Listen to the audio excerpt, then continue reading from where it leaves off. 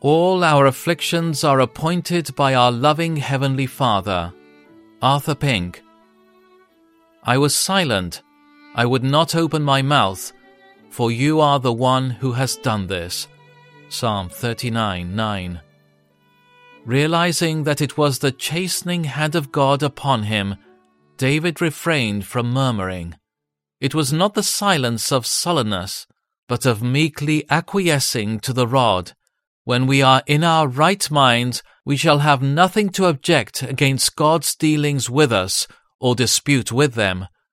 God is sovereign in the acts of his providence, and therefore an important branch of our obedience unto him lies in suffering his will as well as in doing his will. That obedience is evidenced by refusing to repine against him by the utterance of any impatient words. Shall vile dust and ashes censure the providential dealings of the Most High God, or impugn his goodness? Let all God's treatment of us be both wondrous and righteous in our eyes. Matthew Henry said, "If our hope is in God for a happiness in the eternal world, then we can well afford to reconcile ourselves to all the dispensations of divine providence concerning this world.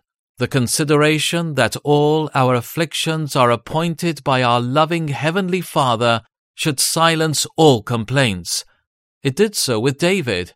He knew they came not by chance, but according to divine appointment. After months of acute suffering, and still in agony of body, the last words of John Calvin were, "Lord, you grind me to powder, but it suffices me, because it is your hand." God disciplines us for our good, that we may share in his holiness.